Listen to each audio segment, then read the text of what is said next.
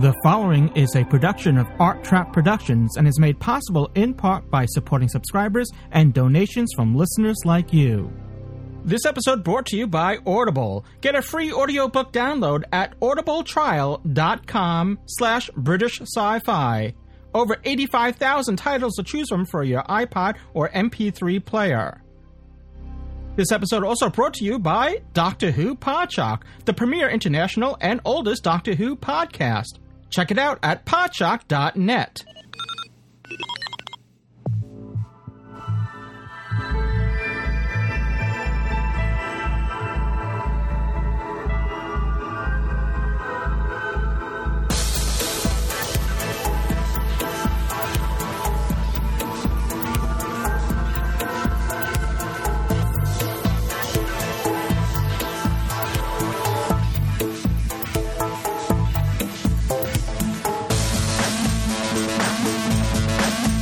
The Hitchhiker's Guide to British Sci-Fi.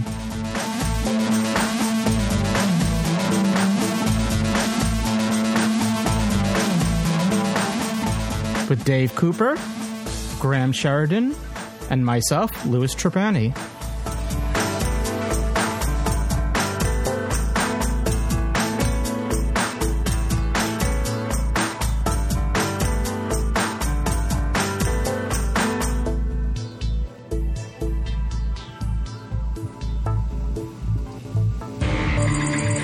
Everything I could find on the Shanghai deal. And you're due to chair the FICOR executive board at 4 o'clock. Thanks, Shannon. Is everything all right? Everything's fine. We're living in miraculous times. I couldn't be happier. You shouldn't call me Stu in the office. Sorry, Mr. Owens. People who believe that jumping from 45 floors up or higher is the only guaranteed way to lose consciousness forever. What happened to her? What happens in that module? The module was storage. We were supposed to use it as storage until some senator signs some paperwork and gives a command. I just did things a little early, that's all. I did not agree to this. Everything's going to be fine. But we murdered her. No. The modules were designed to kill. Therefore, death within this compound is legal. How does that work? Because I say so. You're going to take her car and drive it into San Pedro. She goes missing, it's got nothing to do with us. Is that going to work? Ralph. They're never going to find her. She's dust. And we put this place on red alert, complete lockdown, because lockdown means that every member of the staff is logged and noted. It'll give us a perfect alibi. Something's going on. Let's go, everybody, lockdown. That's right. We're officially in lockdown, folks. Nobody leaves until further notice. Yes, sir. This is a drill. We're testing our readiness in case of emergency.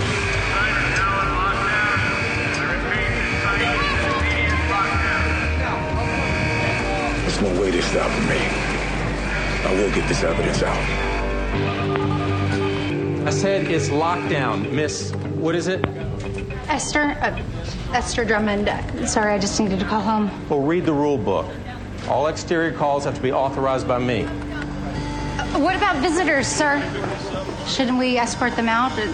Isn't that observer still here? The one from Washington, Dr. Juarez? No, she left. She's gone. Matter of fact, she said I was running an excellent command. Very good indeed. That's her exact words. Very good indeed. Very good indeed. Well, thank you, Dave, for those clips. And welcome to Hitchhiker's Guide to British Sci-Fi. We're back, and we're back here reviewing another episode of Torchwood Miracle Day. And joining me, well, first, let me, before I introduce Dave, my usual co-host here, we have with us after a long little hiatus here, he's back with us, Graham Sheridan. Hello, Graham. Welcome back to the show. Good, Joe. We're talking about Torchwood here, isn't it? And not Doctor Who. Well, next week we will at this time, but right now we're still talking Torchwood. I presume this means I'm Colin Baker, yeah. Yeah. Yeah, that's right. After our hiatus, I just connected those dots. So, usual life, things getting in its way and work, so... Well, we're honored to have you back. You're in Germany, so once again, this is a international show, and also proving that it's international across the same pond is Mr. Dave Cooper. Hello, Dave. Hi, I'd usually say I'm very well indeed, but I'm only middling today. In honor of the middlemen. Exactly. And that's the episode we're going to be reviewing of Torchwood Miracle Day. If you've been following the last few episodes of Hitchhiker's Guide to British Sci-Fi, in fact, the last 5 episodes, and this would be the 6th, has been dedicated to reviewing live on the net not Talk Shoe Miracle Day, but rather Torchwood Miracle Day. And it's a new series of Torchwood that's been simultaneously on Starz and BBC, as well as Space Channel in Canada, and I think it's ABC in Australia. So it's in Australia. I'm just not sure if it's ABC or not. But unfortunately, though, in the UK, it's almost a week later. It's 6 days after it's shown in the US, which makes it difficult for... We decided when we were doing this series of reviews to be inclusive to the UK and do it in that, on the schedule of the UK. So that's why we're reviewing episode 6, The Middlemen. Meanwhile, as we review this, not yesterday, but the day before yesterday, on Starz, they showed episode 7, which actually I don't know the title off the top of my head, but they showed episode 7, Immortal Sins is the name of that episode. Yeah. So we're not going to be covering that in today's episode. So we did it to be inclusive to those in the UK, but I'm not sure if it really worked out that well because, maybe today might be the exception, but so far our live review shows haven't been getting that many callers in from the UK. And I should remind you, if you are calling in, the call number to call for TalkShoe is, and it's a U.S. number, and it's area code 724-444-7444. And you can call anytime during the live show, while we're doing this live, to call in to speak on the show. And when you do call in, you'll be asked to enter a call ID number for the show. And that call ID number is 110825. So that's 110825 is the call ID number. And you can give us your opinion of Torchwood. I know I said last week, and it still holds true. Every time I send out an announcement about our live show, I get someone tweeting back or someone leaving a message like, oh, well, something negative about Torchwood Miracle Day. And yesterday we had Doctor Who Podshock had its annual seasonal meetup in Second Life, and we did a panel discussion. And once again, I reminded people about our live show reviewing Torchwood, and I received the same type of feedback about how people are disappointed with it. And I think that kind of reflects on what we're doing here, because initially we had larger crowds and more people calling into the show, and that seems to have petered out. And the feedback that I got from yesterday's meetup on Second Life was that many people had tuned out of Torchwood Miracle Day. So, like I said last week, I would love to do a call out for those people that had been disappointed to come and on our show and even give a negative review if they like. But the thing is, if they're no longer watching Torchwood, or they're no longer listening to our review of it, so it doesn't really, I'm not reaching them, so I can't get... Well, go ahead. I'm sorry, Dave. Yeah. I was going to say, no, I was going to jump in there. Again, I think we're hitting this same problem as it's summer. I mean, it's... Well, that's another factor. In the UK. Yeah, that's another factor, yeah. So for people to watch 10 weeks, I mean, how many families that go away will go away sometime in sort of end of July, August, early September, the 10 main weeks. Maybe in America, lots of kids are off at these summer camps. I don't know when they actually happen in America, but at this time of year, it is quite a time. On the other hand, you could argue that there's perhaps less competition for it to be up against if most of the major TV channels in America are basically showing repeats at this time of the year, or sports. It may have the feel to itself somewhat. Yeah, I'm not even sure how that kind of plays into it. In today's world, most... I don't know if I'm kind of I'm in a tech bubble right now because I sort of hang out with those that are on the cutting edge of tech, but I would think that a lot of people are using DVRs and they can record it and watch it at their, they can time shift it and watch it whenever they like. So I'm not even sure if anything up against, being played up against it even factors into it. Yeah, not forgetting it's at least the US, it's a pay channel that it's in an upper tier that you have to pay extra for, and a lot of people just don't want to give that money out for it. Well, it's that. Good point. It's also they do show it multiple times, but the thing is that it's very difficult. It's not like Doctor Who on BBC America. With Doctor Who on BBC America, the day after, or sometimes hours after it's shown, it's available on iTunes and Amazon. So you can purchase it, via iTunes or Amazon, pretty much right away and watch it. That's not the case with Torchwood Miracle Day. And I know I spoke about this in another episode, so I won't kind of belabor it. But to use myself as an example, for me to get Torchwood on cable would mean buying not just the next cable package. I would have to buy like three different packages before I can get up to where Starz is located. And then I'm paying for all these other channels that I have no interest in just to get the Starz. There's no way just to buy just the Starz, or even on demand. Starz offers Torchwood on demand, but for my cable company, you have to be subscribed to Starz in order to purchase the on demand from Starz. So it's a catch-22. I'd be more than happy to, just if it was made available that you can just purchase it on demand and pay, even if you're paying a premium for it, more than what you would do as a regular subscriber. But it's difficult. I mean, it's not as if in a lot of areas, it's not as if you actually have a choice of cable provider either. Yeah, sometimes. As far as I understand it, a lot of places like it's Comcast or Comcast or nothing. Yeah, which is not a choice at all. It's basically, well, I can describe it as a rip-off. In rip-off territory, it's a sort of.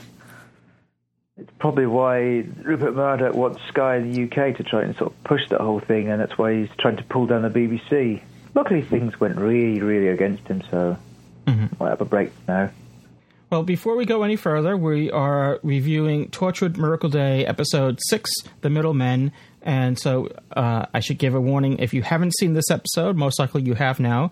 It was premiered on Thursday, this past Thursday on BBC, and the Friday before last on Starz. But if you haven't seen this yet, anything past this point will contain spoilers for that episode. So, as usual, our spoiler warning. Spoilers.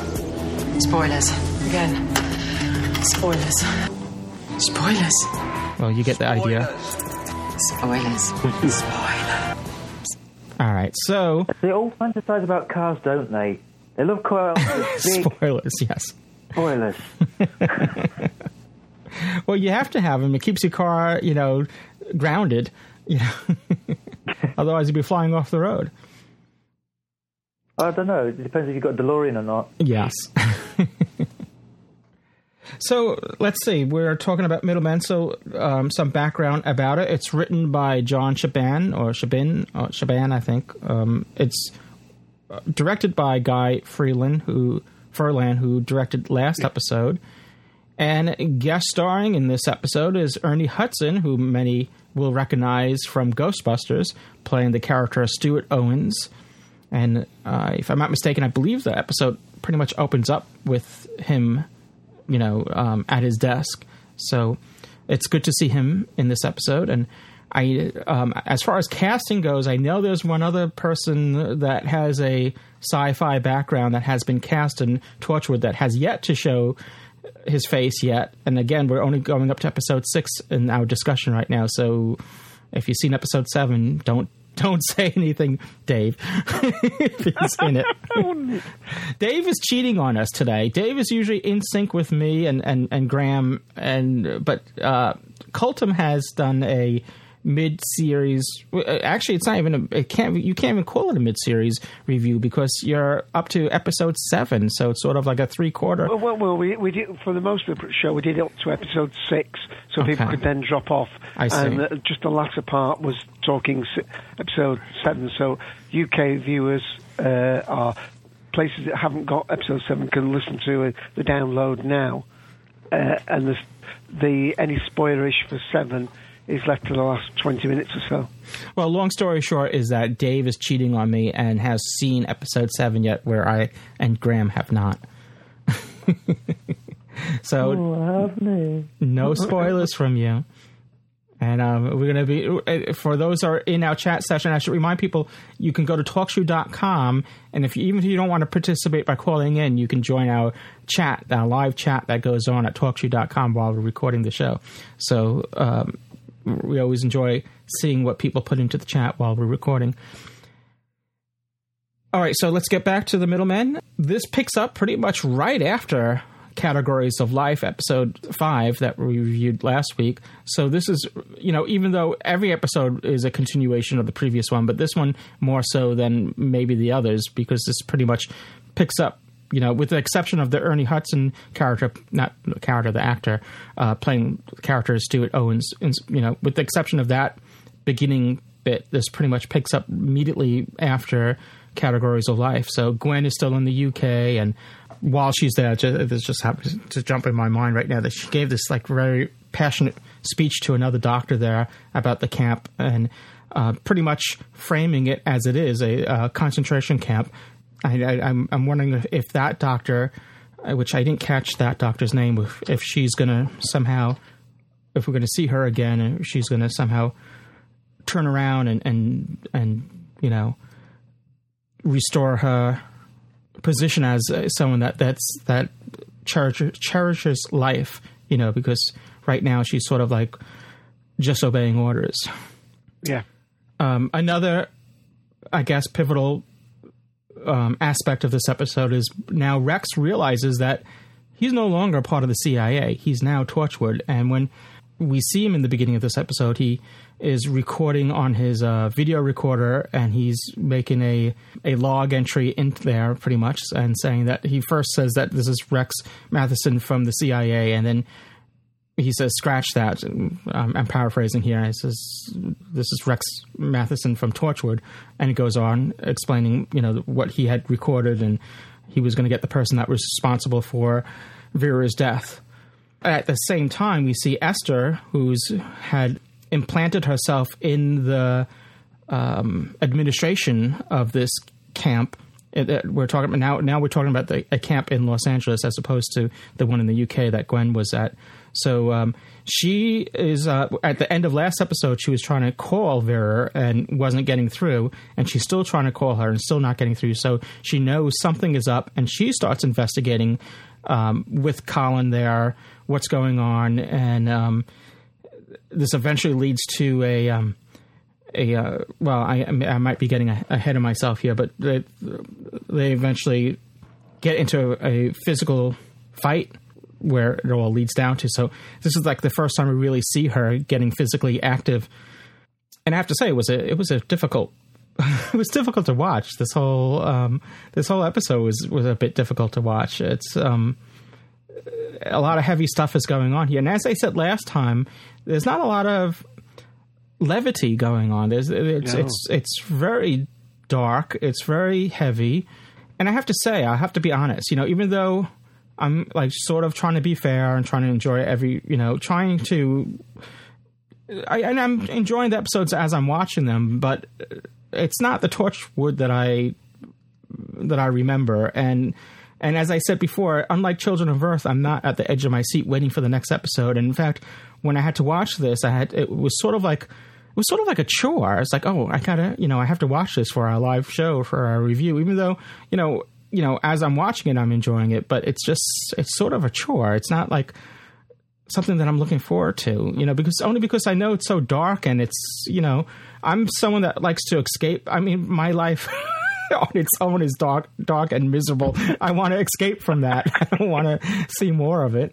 So, but something that Dave had mentioned in last episode, which I wasn't really picking up on, but Dave was clever enough to catch it, and I didn't catch it in Categories of Life, but I haven't watched it again since. But Dave had said that the devil was mentioned again in Categories of Life, and now in this episode, when it was brought up again, I definitely, my ears perked up because of what Dave had said last episode. It seems like it is being mentioned in every episode, unless we're mistaken. But there was when Captain Jack faces off with Stuart Owens, played by Ernie Hudson, in the restaurant. Stuart Owens, that character that Ernie Hudson's playing, says something to the fact that you think I'm a devil in a 3-piece suit.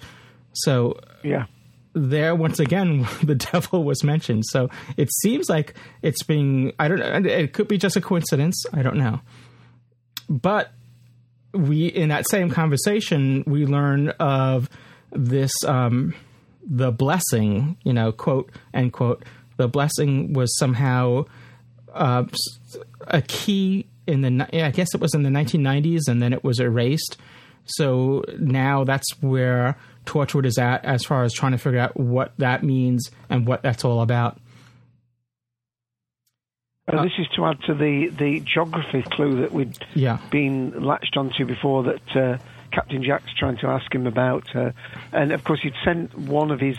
Right at the beginning, they sent this chap to investigate... In Asia. And the investigator jumps off the story. And that's probably the first reference we get that later is mentioned as the 45 Club, that the only way to ensure not death, obviously, but a continuous unconsciousness is to jump from at least 45 floors up. Because I was curious about what was going on with those that are trying to commit suicide before this episode, and I was kind of wondering how, why they hadn't explored that side of things yet. So it was interesting that this episode sort of opens up with that 45 Club reference, and I guess they found that out through trial and error, as far as, it would be 45 floors up that you lose consciousness. But I mean, how do you know if you lost? Even if let's just say you're paralyzed, well, I guess they can do a brain scan and see if there's brain activity. Okay, I guess that's how they know. All right. Because I was going to say, how do they know that? Yeah, it seems very, very strange. Yeah. But stranger. Go on, Graham. It could have been stranger. I mean, there's other sort of ways they could have accomplished this. Break it into chemical labs and stealing the liquid nitrogen and shock freezing themselves. That's also a possibility. I guess. I'm surprised he didn't go that far, because that would be more sort of. I think this. I suppose he's trying to keep it in reality, but I guess finding a tall building is easier than finding a chemical lab. Oh, I don't know. Most universities have one. Yeah, but just go back to what you're saying about it not being compelling. There's absolutely no doubt about it, in my mind at least, that Children of Earth was what I would class as compelling, must-watch TV. It's certainly more a box of chocolates and not many soft centres in there at all. So I must admit, I am really enjoying it, but when I sit down to watch an episode, it seems quite often to go off at a tangent. You can't... This probably was the one episode, and you related to that it actually basically followed on from after Vera's death, and Rex tries to have dressed up as a soldier to try and get out, but he gets captured, and of course he's chained up when Esther guesses that there's something gone wrong. He sees the chaps in the office having this very panicky-looking conversation. She rustles up some files to take in to sort of, try and find out what's going on and so on. So it is. These two are a bit of a continuation, 5 and 6, but often the pace and the feel and the darkness of each episode has been quite different each week. But I still really enjoy it. I'm not seeing it as a chore whatsoever. I really do enjoy it, and I also find as well that listening to them more than once, there's an awful lot of little clues in there. And as I mentioned with that devil thing, there's also, and we mentioned this with Doctor Who and Russell T Davies before, isn't he? To say he's an atheist, he likes to bring a lot of religious iconography and symbols into his work. And we get lots of references. I noticed that too. Even Gwen's speech to that doctor, she references God at least once, if not more. So I took note of that too. Yep. Yes, not bad for an atheist. Symbolism and all that. But this episode really does suffer from sitting in the middle an awful lot. As in, things seems to be just to keep the storyline out to the 50-odd minutes that it is without adverts. Just to pull it out. It's going... Russell T's looking back at maybe old Doctor Who and using the old chewing gum theory of sort of stretching things out, because it seems that the actual writers are beginning the command to stretch this material out as much as possible. This needs to happen within the episode, and then you're left with this thing where there's parts like, why is she doing that? And she's just done that, and Gwen just did that, and Gwen just did that. And why'd you go back and do that again? That's just the way it comes across. Lots of really sort of stupid stuff. Like getting captured and then telling while you're captured, or when you're alone in let's say enemy territory, telling, oh, I'm going to come after you. We're going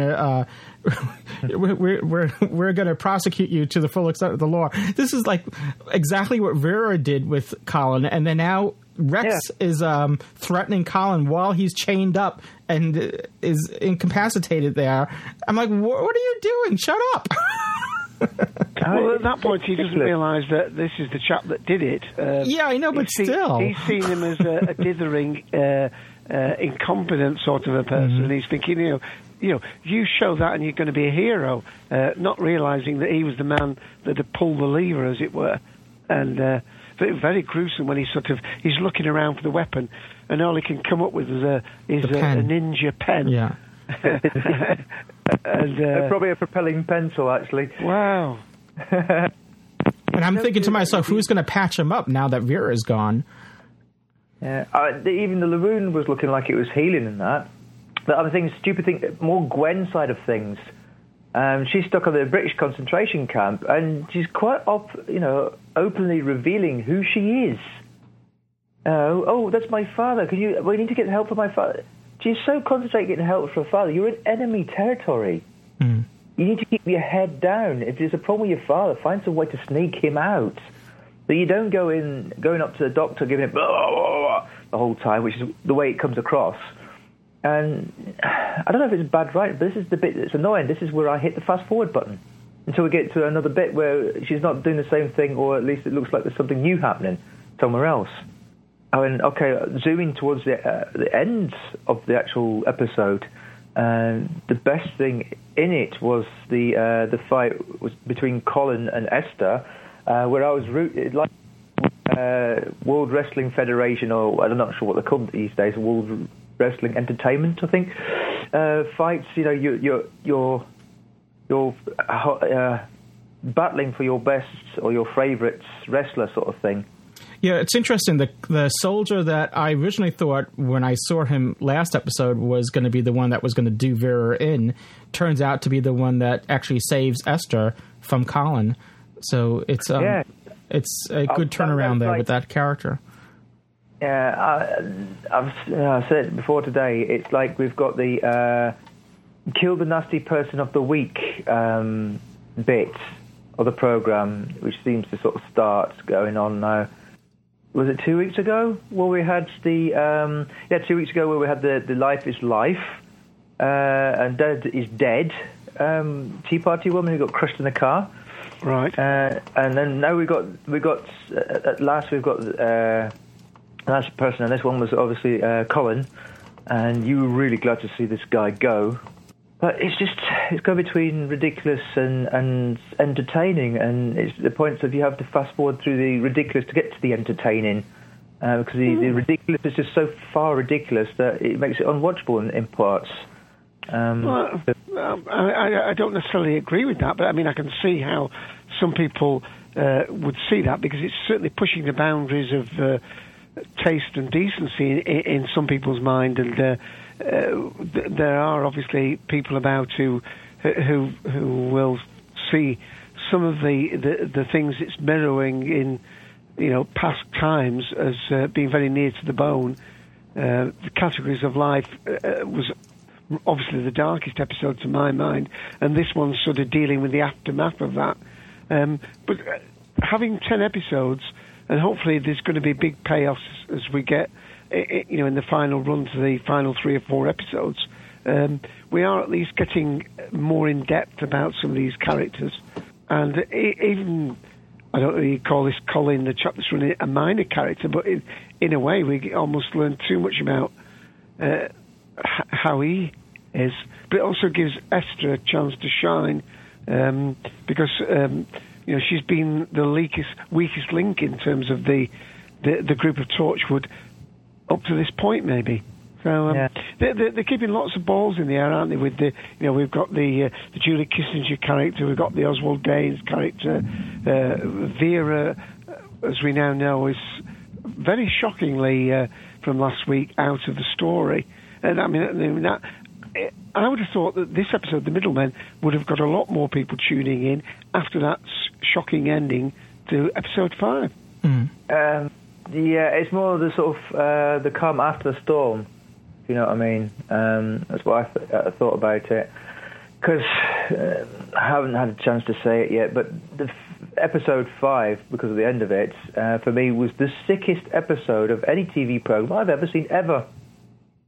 I really, if I want to watch horror, I'll watch a horror film. But it really is. That was the sickest episode ever. And, cheap things like it gives up, Rex gives up trying to get Vera out of the thing, and this is all really typical RTD sort of tones and tribes and things like that. And it gets to the point of frustration. I mean, I felt pretty much almost physically sick at the end of episode 5. Well, I thought with the name, this being episode 6, being called The Middlemen, I thought it'd be sort of a middle of the, not a particularly good episode anyway. It's sort of giving you the sort of tip that this is just going to be an information information giver, a sort of filler. But, well, that was my complaint last week, was that we've only been dealing with middlemen, and we haven't, so far we're more than halfway through the series. Well, last week we were halfway through the series, and we still have not yet seen a face of the enemy. And you had mentioned a storm before, and I just want to make a note that while I'm recording this, I'm hearing loud thunder bumpers outside, and it sounds like there's a storm rolling in. And this past week, I've been having some internet problems that where I've been losing connection. So, just a warning there in case in case I disappear. You're not alone. I can see it on the horizon from here, from me as well. I look out my front room or my living room window. Hopefully that won't happen during the show. I just wanted to give a heads up in case somehow I vanish off the show. You know what happened. Well, why don't we take a break, and then we have lots of people. Well, we have a few people in the queue. There are people in the chat room as well. And just to remind people, while we take a break, you can call into the show by calling right now live during the show. 724-444-7444, and the call ID number for our show is 110825. So call in, get in the queue, and go to TalkShoe.com, and this way you can actually get into the queue there.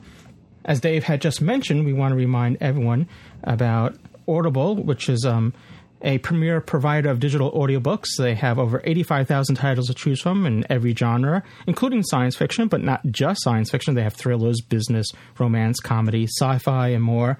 And their titles, Audible titles, play on iPhones, Kindles, Androids, over 500 devices for listening anytime and anywhere. And for you listeners of Hitchhiker's Guide to British Sci-Fi, Audible is offering a free audiobook download with a free 14-day trial, so you have a chance to check out their service. And if you don't like them, you can keep your free audiobook. So it's a great chance to check out some of the selections they have. To download your free audiobook, simply go to audibletrial.com/British Sci-Fi. Again, that's audibletrial.com/British Sci-Fi, that's all one word, no hyphen, for your free audiobook. And as always, we like to make a recommendation, and since the series of Hitchhiker's Guide to British Sci-Fi has been covering, obviously, Torchwood, so we're going to make a Torchwood selection, as we've been doing, and this is In the Shadows, which is written by Joseph Litster and narrated by Eve Miles herself, Gwen. The story is about what happens is that a 24-year-old Stephen Ballard is found dead, and the police quickly realize that it's no ordinary case. I'm hearing loud thunder while I'm saying this, right? The body is a man in his 70s, actually. So they call in Torchwood to investigate the corpse. It's just weird because as I said that, as I'm reading this little summary here, the thunder was right on cue. I don't know if you're hearing it, but it's just weird. Instead of me talking about it, let's play a little clip from it to give you a little taste of what Torchwood In the Shadows is about. Hello? Okay. Right, can you hear me? Oh, God, why am I doing this? Of course you can't hear me. Except he said... Okay, here's the thing. Yesterday, we met this trader from the planet Murgatroyd. Kind of like a door-to-door salesman, but with orange skin and breath that smelt of... Well, Jack called it stardust. It was more like fried eggs to me.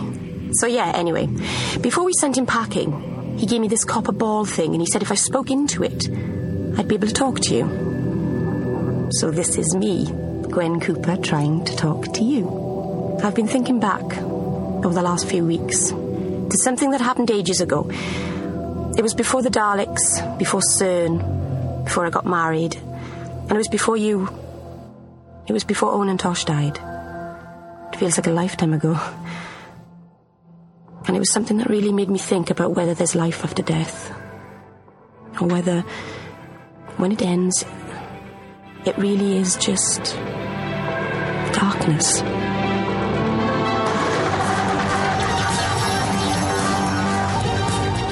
Torchwood, In the Shadows, by Joseph Lidster. Read by Eve Miles.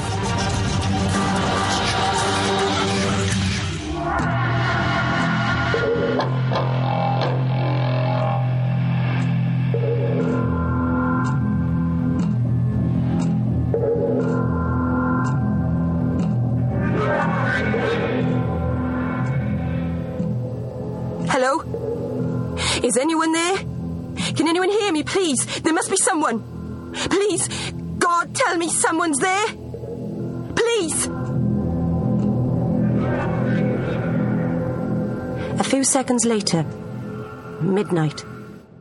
Stephen Ballard is standing at the top of Queen Street and he's screaming. It's all he can do. That, and remember what's brought him here.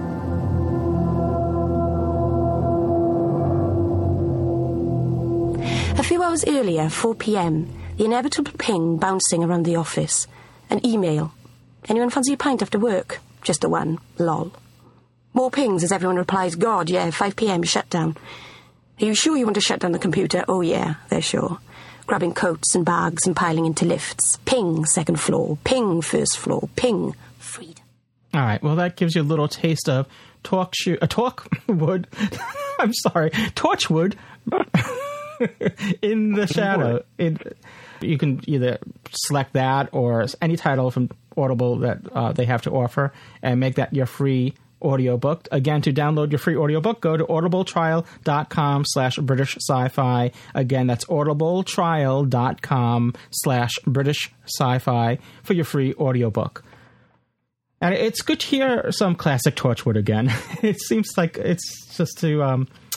But again, they're talking about death and whether or not there's life after death. So Torchwood was always on the dark side compared to, let's say, Doctor Who. But it's even and then in Children on Earth it seemed to got darker, and now it's really dark. So yes, I've got to turn out the lights. Maybe we can turn on the lights and. We're going to take your calls, and what we're going to do is to kind of refresh you on the episode that we're talking about, which is The Middlemen. Here's another clip that Dave so kindly put together. So this is a little piece of Torchwood, The Middlemen, and this is the middle clip. I need you to do one more transfer for me. My dad, we're taking him out. We can't. The compound's closed down. No more movement orders till 6 a.m. I know, Reese. That's when they're going to take my father to his death, all right? I need you to steal some keys. I need you to get hold of a lorry. I don't know. I just need you to do something. Of course I will. Yeah, nurses, they change over at 5 a.m. It's our only chance. I'll get my dad, you get a truck, okay? Okay. Your name is Janet Ray Tanner. You're 27 years old, 5'9", 119 pounds. What do you want? I just want some information from your boss. I suppose I should have the salad. I'd go for the steak if I were you, with a very large bourbon and a pack of cigarettes. What exactly do you want? The miracle. How was it done? Why was it done? How can it be undone? It's not me you're after. In fact, I've been trying to find out the truth just as much as you. I'm not a bad man. I'm not a good one either. I'm a middleman. Someone is playing the system right across planet Earth with infinite grace, beyond any one person's sight. They had to be planning this for a very long time. But there is one word that my operatives picked up. What is it? The blessing. Someone's breached the compound. Someone with a camera. No. He said Torchwood. I'm going to expose everything that's going on here. What you guys are doing to the patients and what you did to Vera. I taped it. I taped everything. You can see it all. Take a look at it. Play the tape, damn it. And you'll see why you need to let me go. No, I shouldn't. Play it. I'm sorry. Mr. Maloney just called about that Torchwood man. Is his name Rex Matheson? Yeah. Okay. I'll call him back. Oh, what extension was he on? I don't know. Generator room. That was it. Yeah, thanks. I told you can't go out in a lockdown. I said you're not allowed outside. I'm reporting you. It reminds me of The Office, the show The Office, and those scenes there. There's always one person in the office that's going to be telling other people, you can't do that. What? I can't mix the paper clips with the staplers? Oh. So some interesting stuff there. I think Ernie Hudson really did a fabulous part. He played a fabulous part there. I think he did very well there. I saw him a couple of years ago at Icon Convention, and it's just, too bad, I didn't know at that time he was going to be in Torchwood, and we could have done a pre-interview. But I think he did a good job there. It's just a pity I didn't get to say this beforehand on Dave's show because Darth was on about it. But the fact is, I enjoyed it because he's there. His character is there. He's a middleman, but it's the CEO of his particular part of FICOR.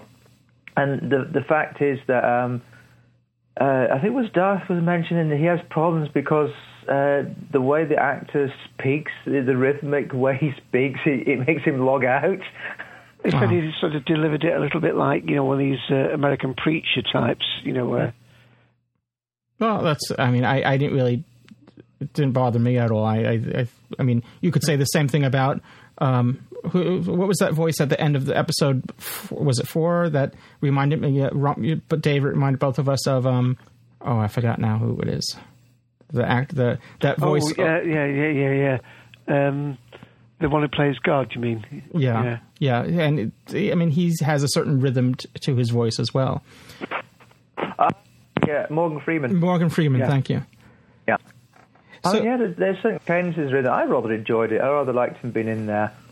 I thought the least convincing bit actually was his secretary Janet when Captain Jack convinces her by showing her the information that a boss isn't really a boyfriend, he's just using her, so she has to pretend to be kidnapped. And she does a very poor show of, oh yes, they've got me here, oh he's tying me up.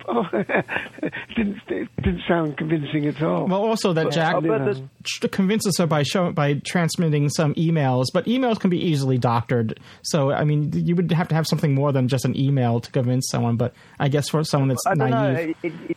It depends on what sort of, now we'll get into sort of deep sort of things. We're presuming that Torchwood goes deep into, they've got ways in and they can go deep into the servers and that they can pick up things with specific headers and specific tags that can only come from specific servers. which anybody sort of... Yeah, but the body of the email could have been rewritten to say anything. And maybe it had been. We don't know. I mean, but it's a small nitpick, and I'm not gonna, it didn't really, you know. But I have to say that the characters, though, you know, talking about this Stuart Owens, who's you know, Ernie Hudson is playing, again is a multi-dimensional character, and it's even as much as he was a slimy jerk. Colin, what was his last name again? Maloney. Yeah.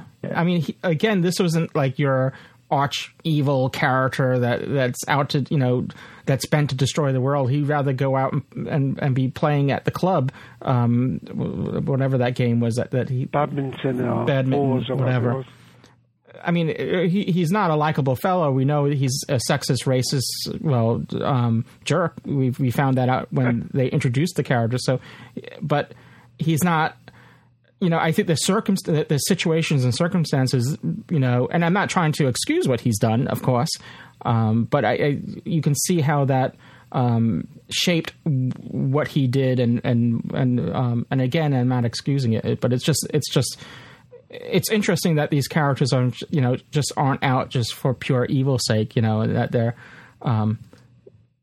you know, that there's some thought that went into that. Yeah, sort of. It does happen that people get put into positions they don't really want to be in, and I suppose, in a way, it's the sort of thing that happens with the guy that's in that position and freaks out, basically, isn't in control of himself, just because where he is and the job he's been basically told to do, because he hasn't got not enough backbone to say, no, I'm not going to do this. There are people like that. Without doubt, it happens from day to day.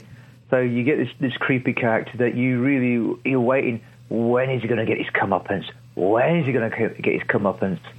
And it's like I say, jump into the end there. I love the way that Esther. It's the younger. Oh, sorry, go on. Yeah.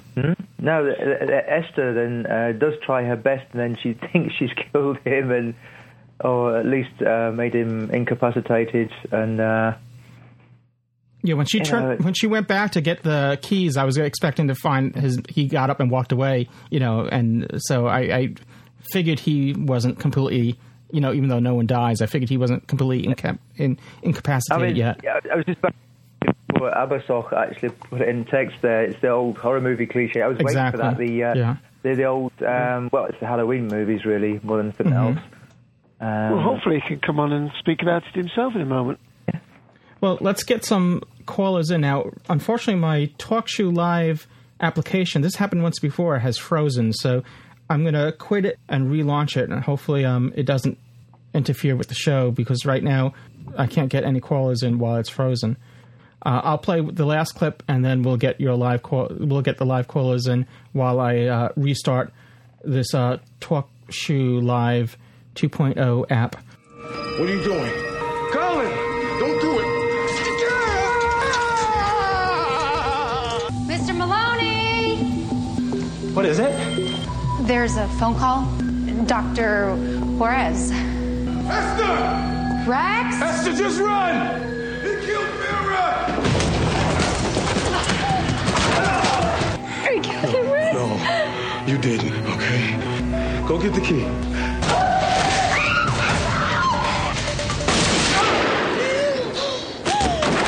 This has got to stop. Thank you. Can I go now? You were given special instructions, apparently. Yeah, well, this Captain Harkness must have taken a shine to me. He had that look about him, if you know what I mean. Not that there's anything wrong with that, of course. Where the hell were you? I was on time, only this officious bastard held me up. You're going back to America? We've got to find out what's behind all of this and put a stop to it once and for all. But before I do, I haven't finished with this place yet. You watching? I'm here. And I've opened up the radio link. Make your message.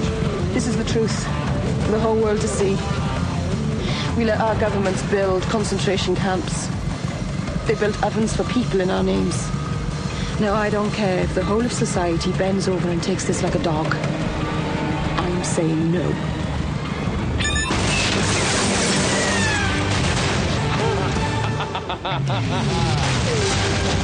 That's my girl.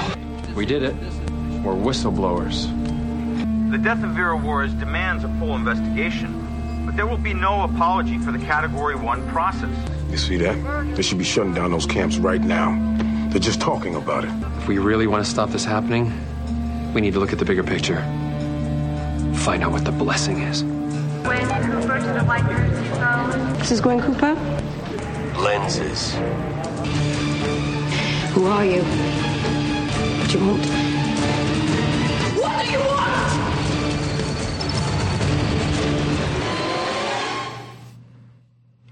That's that ending there, which was very dramatic.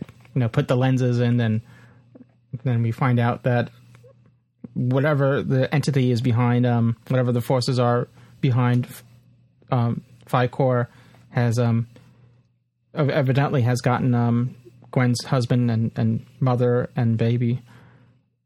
There must be something wrong with me, because I can watch all these sort of dark parts and not look away. But as soon as Gwen tries to put contact lenses in, I can't look at that. I can't look at people touching their eyes. Yeah. So I had to look away that. Oh, you must have been squirming when Esther was trying to poke Con's eye out. Yeah.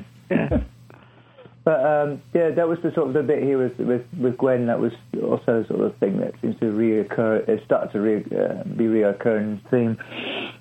The fact that who's got Gwen's father this week. Sort of, well, actually, the father wasn't even mentioned. I thought that was kind of odd that in the when the text was appearing in the lenses, there was no reference made to the father. It was only her mother, her husband, and child. So it's just they already got a father. We have to assume, yeah. Yeah. All right, so let's get some callers in. I know Mystery Presenter was first in the queue, and then he had some technical problems. Is that the case? He did drop his audio. So I'll bring him on first, and then we'll get everyone else in. Hello, Mystery Presenter. Welcome. Well, I would like to say welcome back to the show. I know you're a regular on Doctor Who Podshock, but this is the first time I think you're calling into Hitchhiker's Guide to British Sci-Fi. So welcome to the show. Yeah. Is this the first time you've done a live show for British Sci-Fi? Well, we have. This is our sixth live show for Hitchhiker's Guide.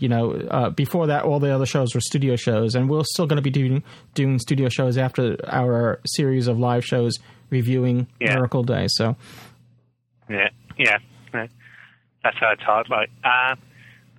My thing, when at the end, when Gwen's husband got away, I thought she was actually safe until she was told to put in the contact lenses. What about the What about the contact lenses? Surprise. In the end. The end, yeah. That was a big surprise, wasn't it? Yeah. She was called to the white courtesy phone, and I knew I was thinking of airplane jokes during that, but yeah. Yeah, I know what you mean. Also, in the concentration camp, when Gwen was getting her flash out, you had the cleaner that actually helped Gwen move the thing that was in her way to help get her flash out. Yeah, it's. I told him she's going to do something stop Gwen. It was and it's good to see Reese back in action again because there's so many episodes where he wasn't really he was just sort of a phone call and that was it. That was the extent that we saw of Reese. So it was good to see him actually in action again. Yeah, driving the truck out and breaking through the fence. Mm. So what's your thought about Talk Shoe? I keep on saying Talk Shoe now because we're on Torchwood Miracle Day. What's your take so far? We're more than halfway through. Are you enjoying it? Yeah. Okay. Also, the pace is should be starting to pick up. These who should be starting to find out what's happening, who's behind it, and that.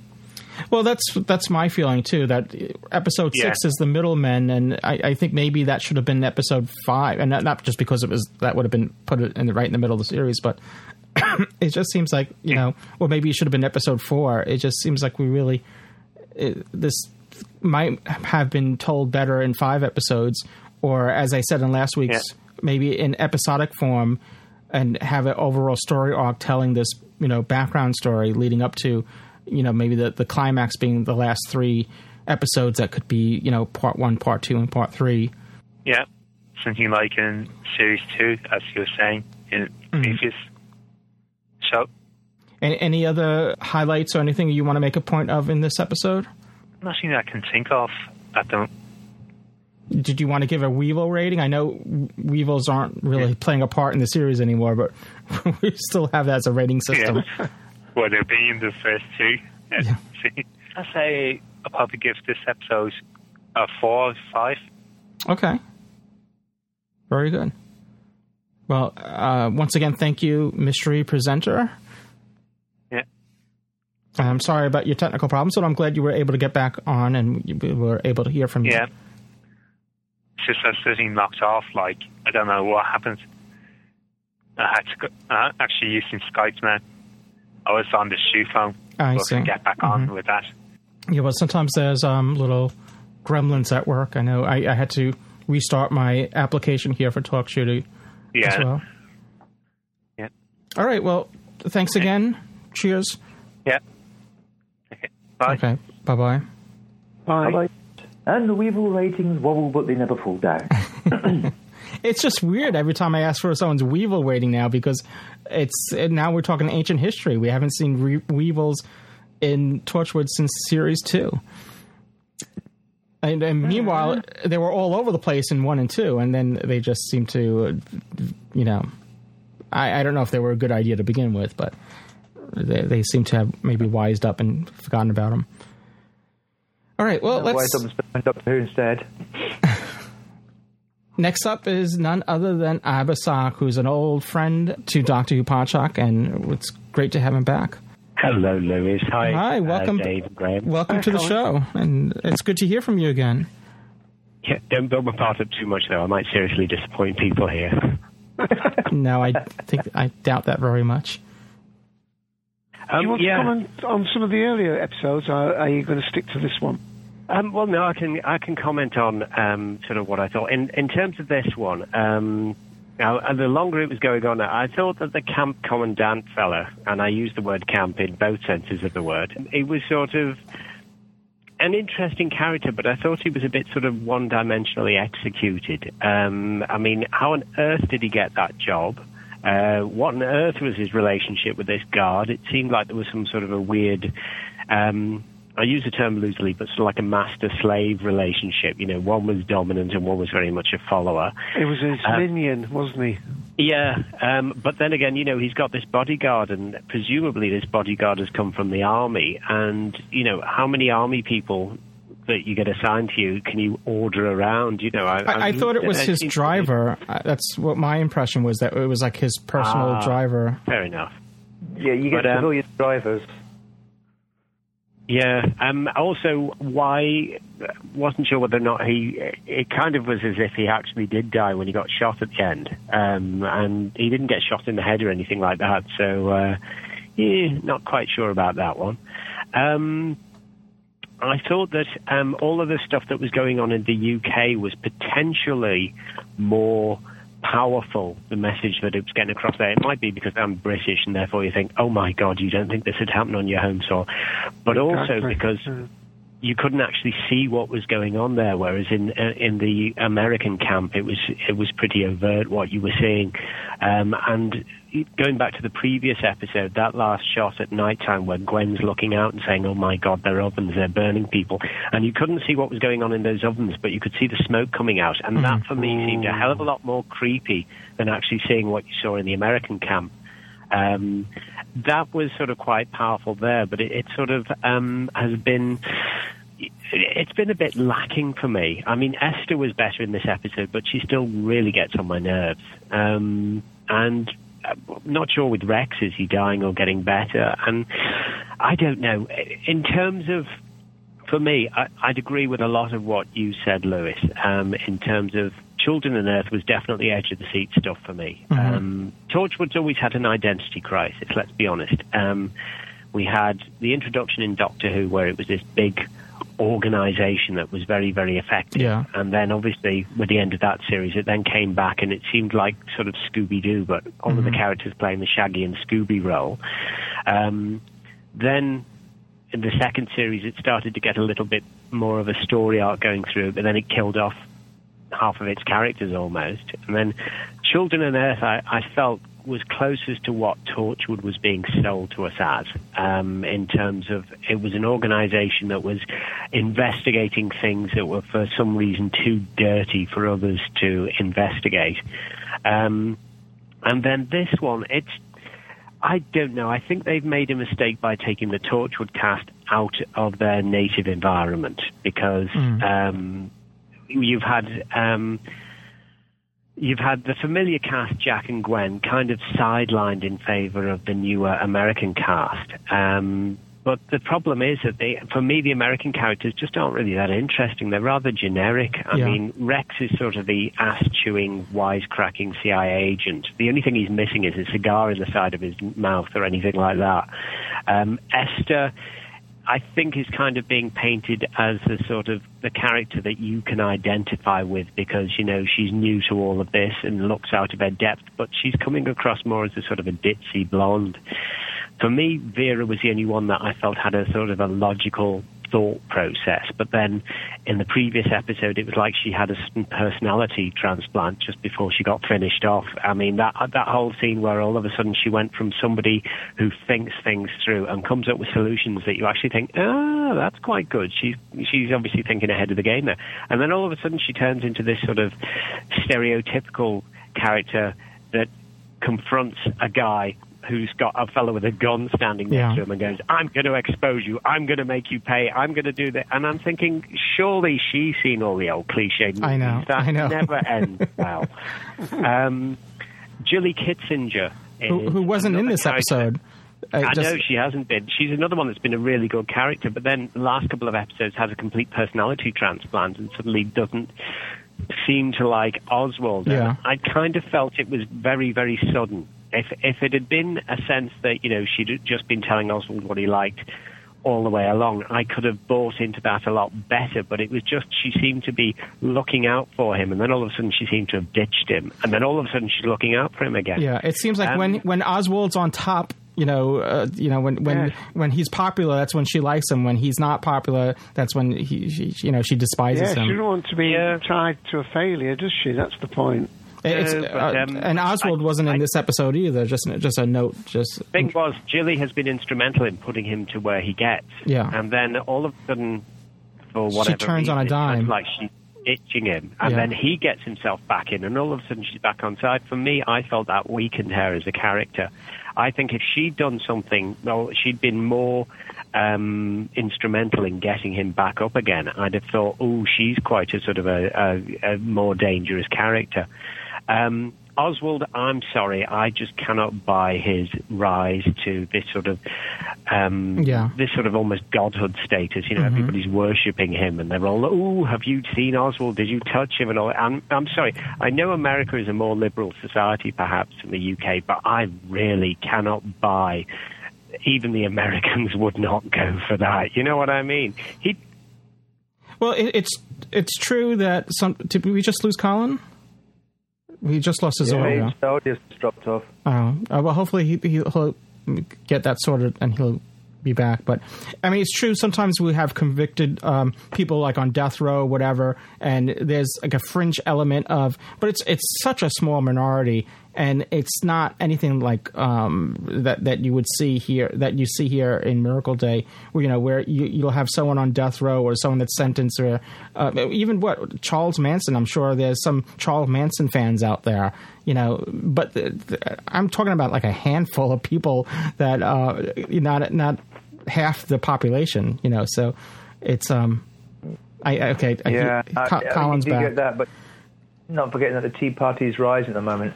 I'm going to have to drop off here. I've just got lightning strike right next door to me. All right. Well, thank you, Graham, for lasting this long. Yeah. And Graham, before you drop off, any last? Would you want to give a Weevil rating on this episode? Weevil rating's steady 3. It's very middle of the road. Okay. Catch you later. All right. Thanks again, Graham. Cheers. Bye. And welcome back, Abasat. Hello. I think Russell T. Davies must have got to me or something. I suddenly disappeared. Ficor. Yeah. No. What was I saying? Yeah. I can't believe, as I say, the whole Oswald Danes thing. I just that for me just does not work. Overall, I think the story's taking far too long to get to its point. I think anything that could have been said so far could have been done in far fewer episodes. Yeah, I tend to agree.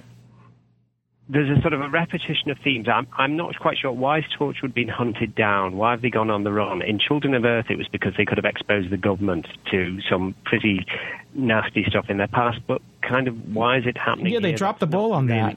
That was in episode 1, and then we really don't see much of it afterwards. You know, I don't know what that's about either. Yeah, so that doesn't seem to have been mentioned again. We've got the same sort of thing. We've got potentially corrupt organisation, which in Children of Earth was the government. In Miracle Day, it could be the government, it could be Ficor, it might be both. We've got an individual being raised up to a status of adoration. I mean, Russell T. Davies did that in Second Coming, although in a more satisfactory way. It kind of reminds me, we've got Jilly Kitzinger being the sort of the mystery character in the background that's helping this organisation and somehow has the power to be able to get people like Oswald Danes into the position he is. It kind of reminds me of Stephen King's The Stand, you know, where there's sort of been a breakdown of society and then people are forming these sort of camps and things like that. But overall, I'm a bit fed up with seeing people just being nasty to each other. It's not sort of that I can't stand it at all. It's just that if there is a reason given for it, fine, but I'm kind of getting the impression it's being done to shock. And if it's being done to shock, then that sort of takes me out of the reality of the story, because I get the impression that I'm trying to be played as a viewer rather than I'm watching these things and they just happen to be happening. I think Russell T. Davies sort of tends to show a worst side of human nature type of thing. But, I mean, in Children of Earth, for example, you had people turning around and go, do you know what, we're not standing for this. They weren't going to see their kids being carted off to camps.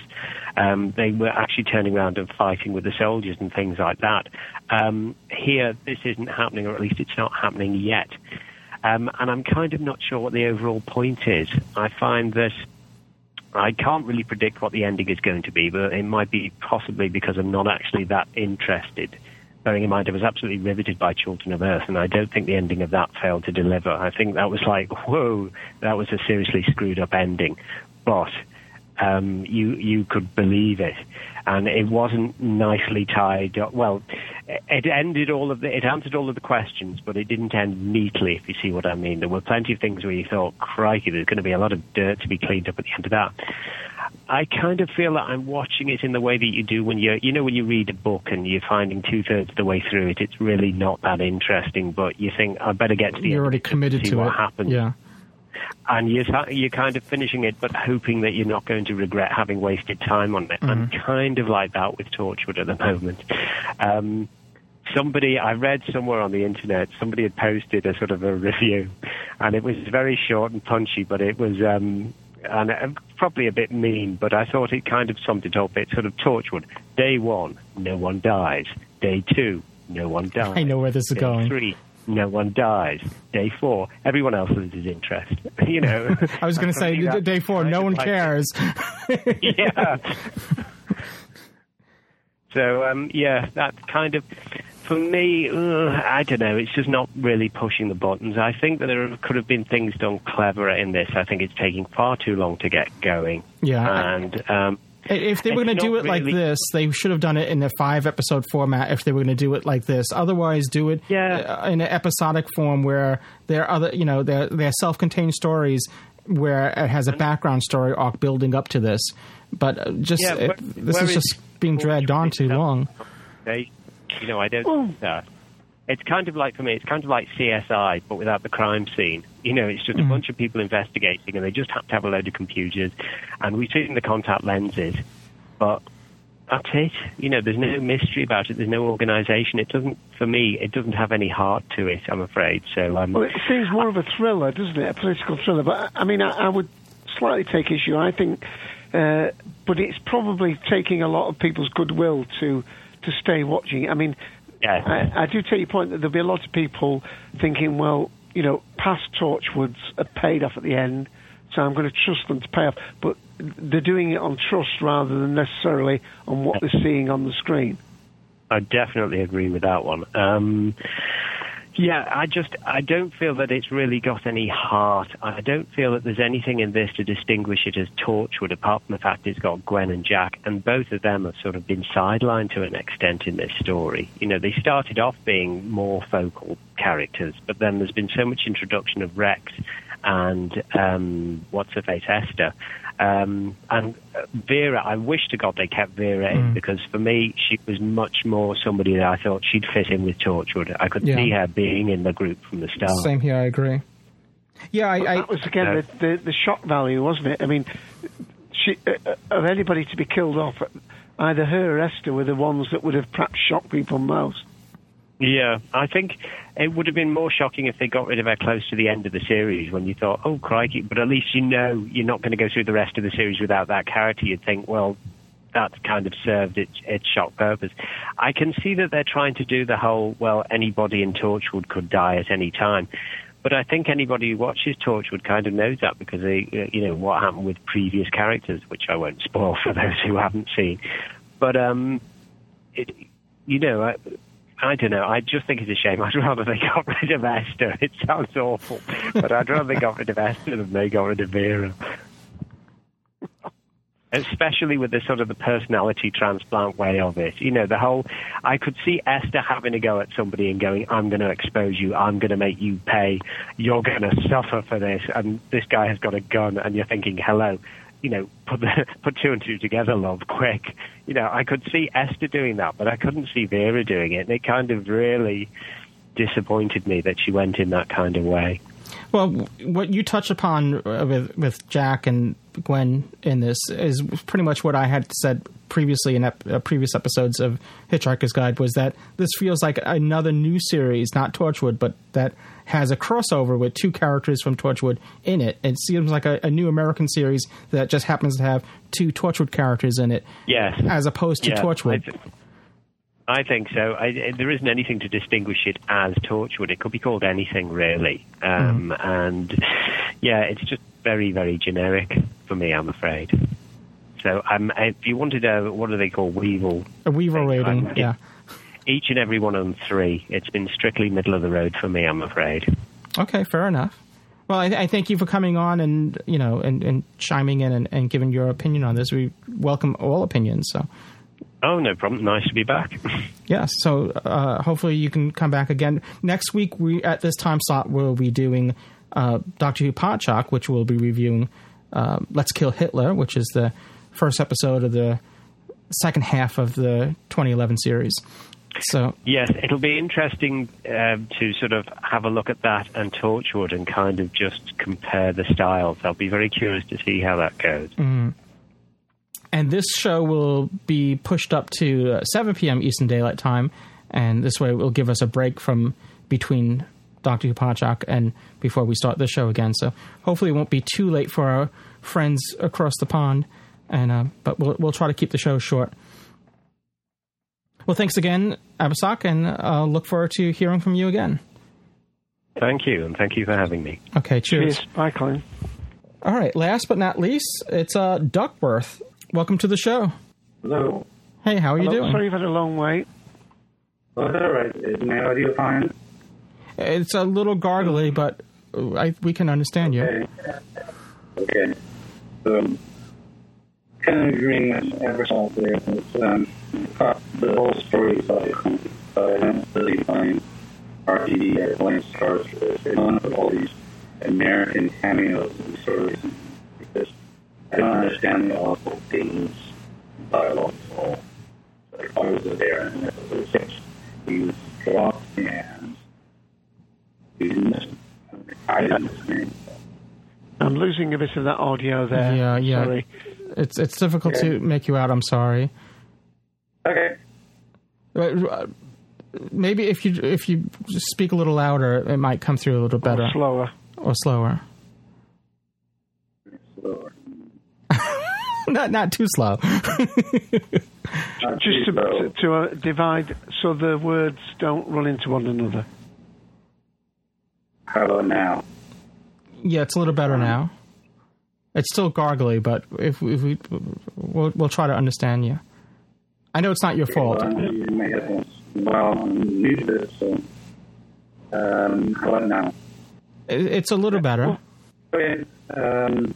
So I was saying I was agreeing with better episode, and it also seemed terrible in this. Yeah, I'm sorry, Duckworth. If you can chime in, if you could maybe put some thoughts in chat, we'll relay what you're trying to convey.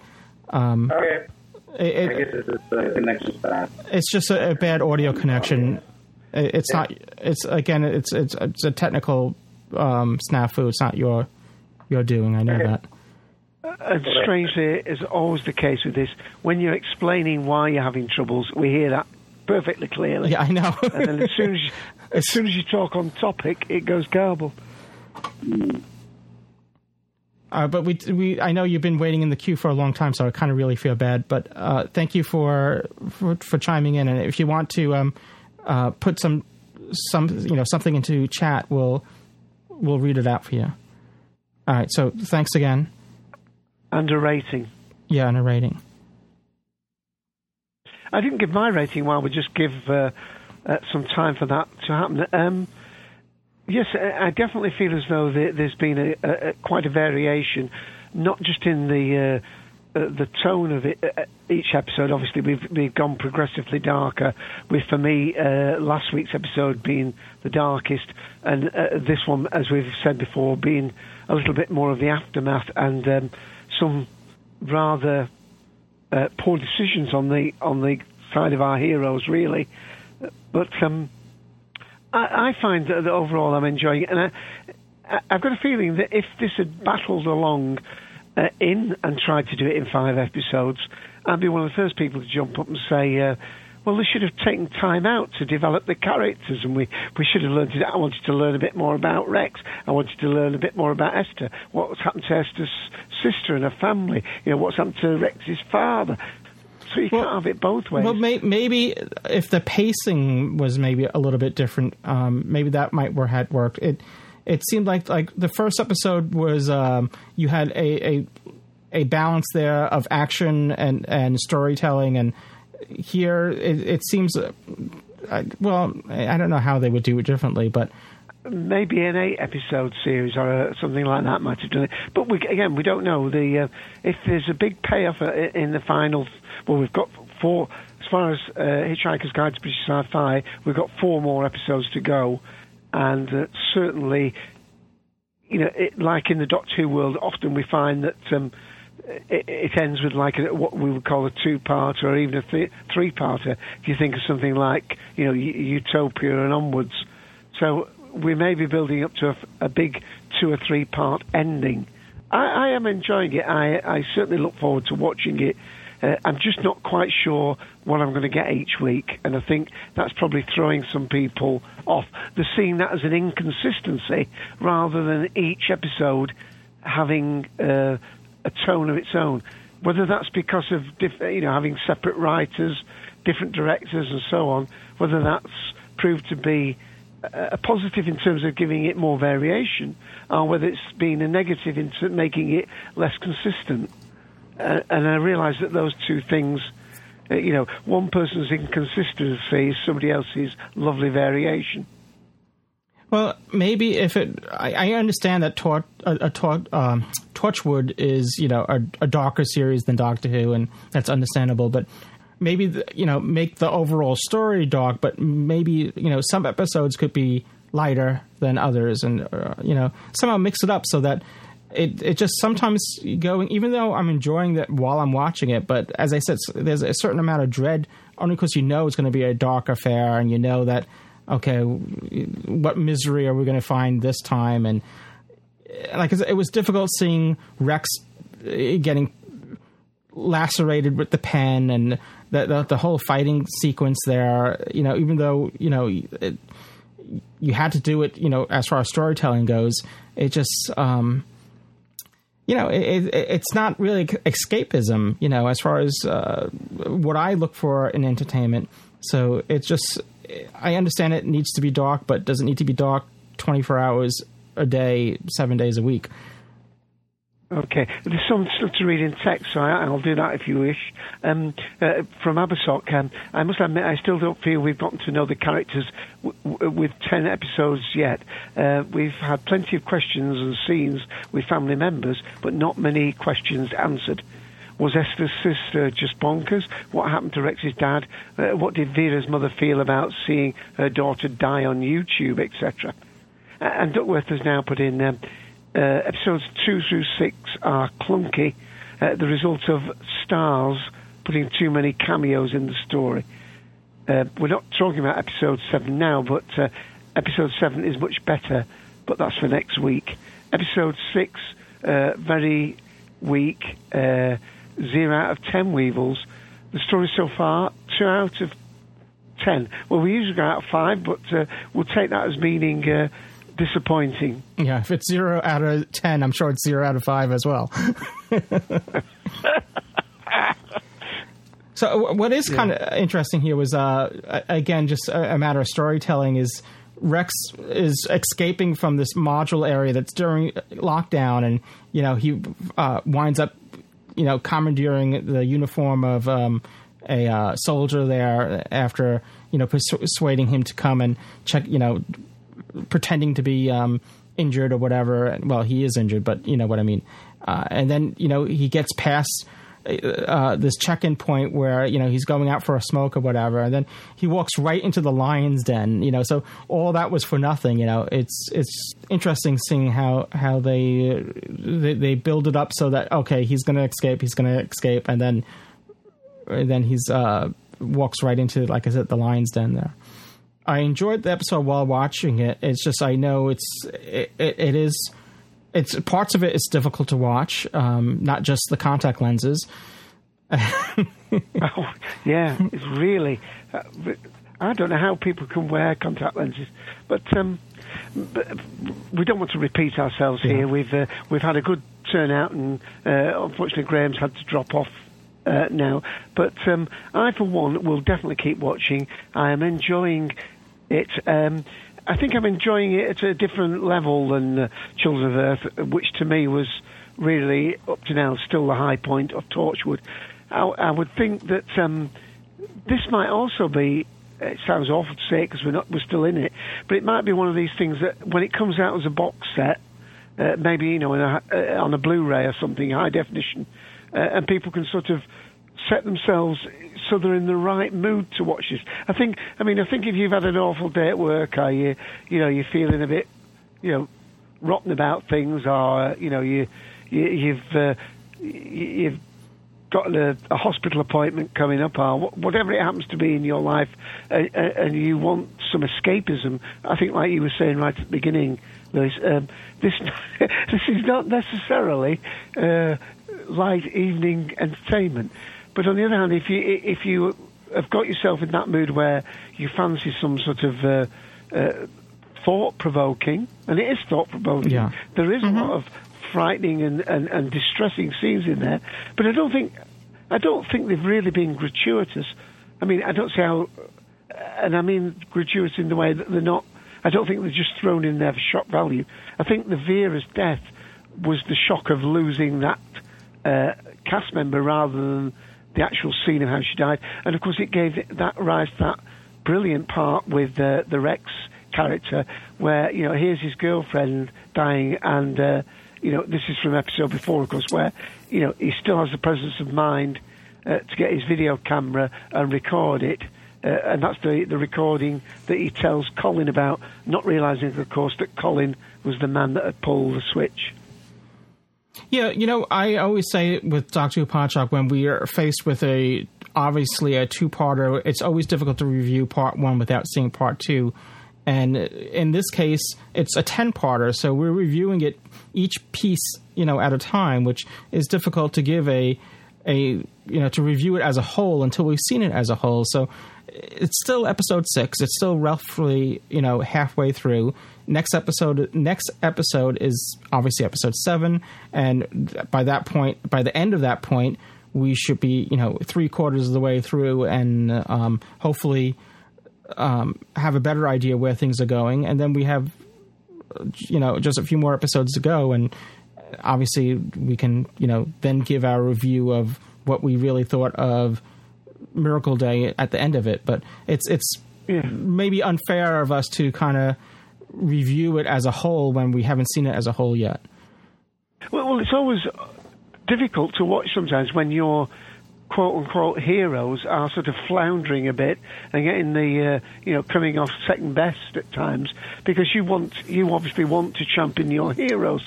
That's one of the things about having a monster of the week, because your heroes basically win the battle every week. You don't know how they're going to do it, and hopefully the inventiveness of the writers keep you on the edge of the seat and doing that. But here we're almost feeling as though we're in a downward spiral. We've said before about how ineffectual Captain Jack is at the moment. Rex, although he has the skills, he's handicapped with his injury. Esther's handicapped with her concern for her family. Gwen is torn apart by the now being a mother and domestic things with her father and so on.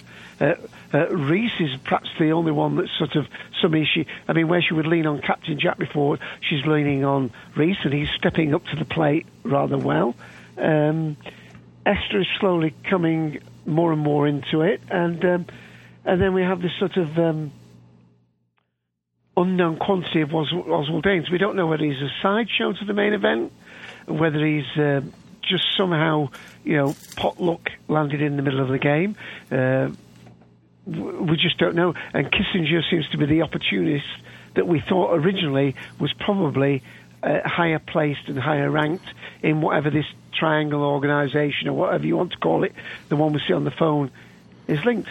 We now find that there's a complete middle layer, this episode so titled, and I can see that some people will get frustrated and think, that there's just too many Russian dolls here we're going through. I want to get to the story. Well, the one character we don't know yet is who's behind this all. We don't know. What we do know is at this point that it has something to do with families. It has something to do with geography. It has something to do with that. It's something that had started back in the 1990s with Psi-Corps, slowly rationally increasing the rations of painkillers and all that being produced. We know that somehow the blessing, whatever that means, plays a part in it. That, again, dates back to the 1990s, I believe. So slowly that we're learning what they're fighting, but still we're entering episode 7 now, and we still don't know, what we're up against. Indeed. And put again in text, I do hope there's a big unexpected payoff from this, but I'm increasingly sceptical, and he agreed with me. Thank you, Absot, that Reese, well, I wouldn't say he's the only consistent character, but he's by far, the one that's sort of, the dependable character that basically is Gwen's rock, where she always thought it was Captain Jack that would come to her rescue. She's now finding out that her husband is really the one she can depend on, and she puts her family before Captain Jack. So, well, does she? I mean, that's the dilemma as this episode ends, isn't it? She's seen what they want her to do through the lens things. We've got your, husband. We've got your child. And what do you want? As she screams, bring us Captain Jack. So obviously, next episode is going to be somewhat about Gwen's dilemma. Well, don't give anything away now, Dave. I certainly wouldn't. Okay. Certainly wouldn't do that. All right. I know in chat, Abasak has wrote in, do you think they'll end the story at episode 10, or will they leave us on a massive cliffhanger? I think they will tie up most of the loose ends. Got to. There might be some lingering questions, but I hopefully the story will come to some sort of conclusion. What that may be, I don't know. And Duckbirth has also put something more into chat here. As far as episode 6 is concerned, is it unclear where, by episode 6, it's unclear where they're going. Ficor is not in control. Danes is nowhere, and Dead is Dead was, and then that's... Yeah, I agree with that. It's almost got some of the lines of a detective in it, with the, the Agatha Christie's, the red herring. You think somebody was doing something, but actual fact he was off having an assignation with the parlour maid or something, but people, because he couldn't account for his time, he becomes a suspect. So because somebody's doing something they can't explain doesn't necessarily mean that they are the ones. So that it is liberally sprinkled with 5 or 6 threads are possible people that could be characters far deeper entwined in the plot than we now realise.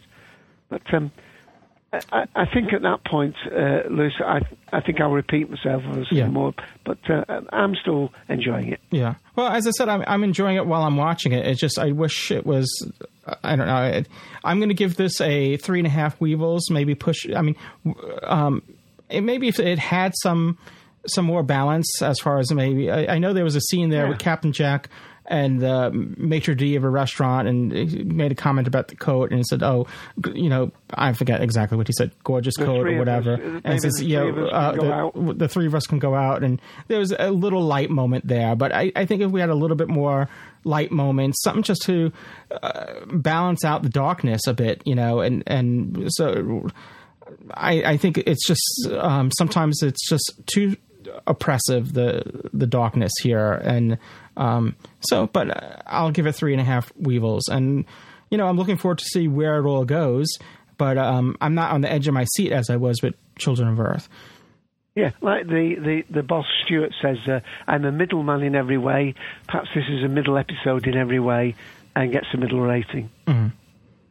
All right, well, next week we'll be back. At this time slot, we will be doing Doctor Who Podshock, reviewing, as I mentioned earlier, Let's Kill Hitler, which is the first episode of the second half of the 2011 series of Doctor Who, so we're looking forward to that.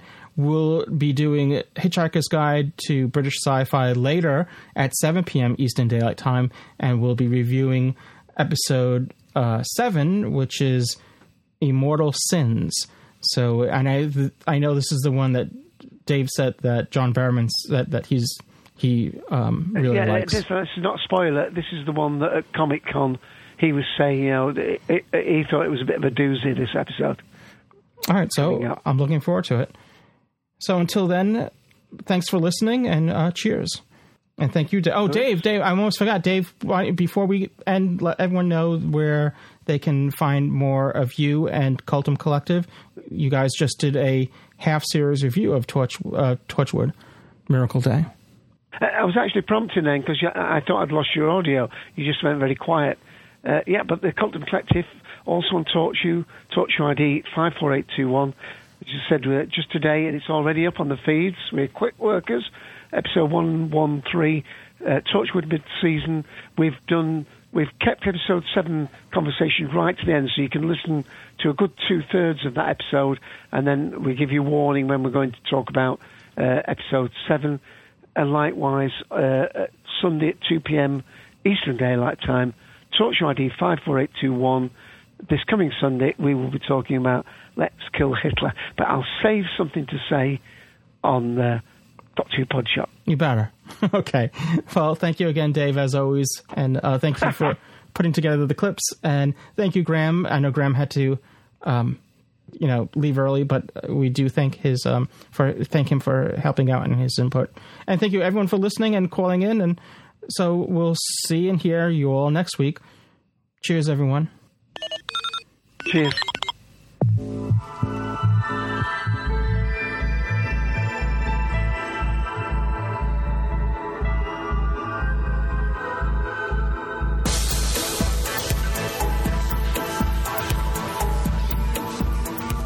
Thanks for listening to Hitchhiker's Guide to British Sci-Fi. You can send feedback to feedback@hitchhikersguide-to-britishsci-fi.com.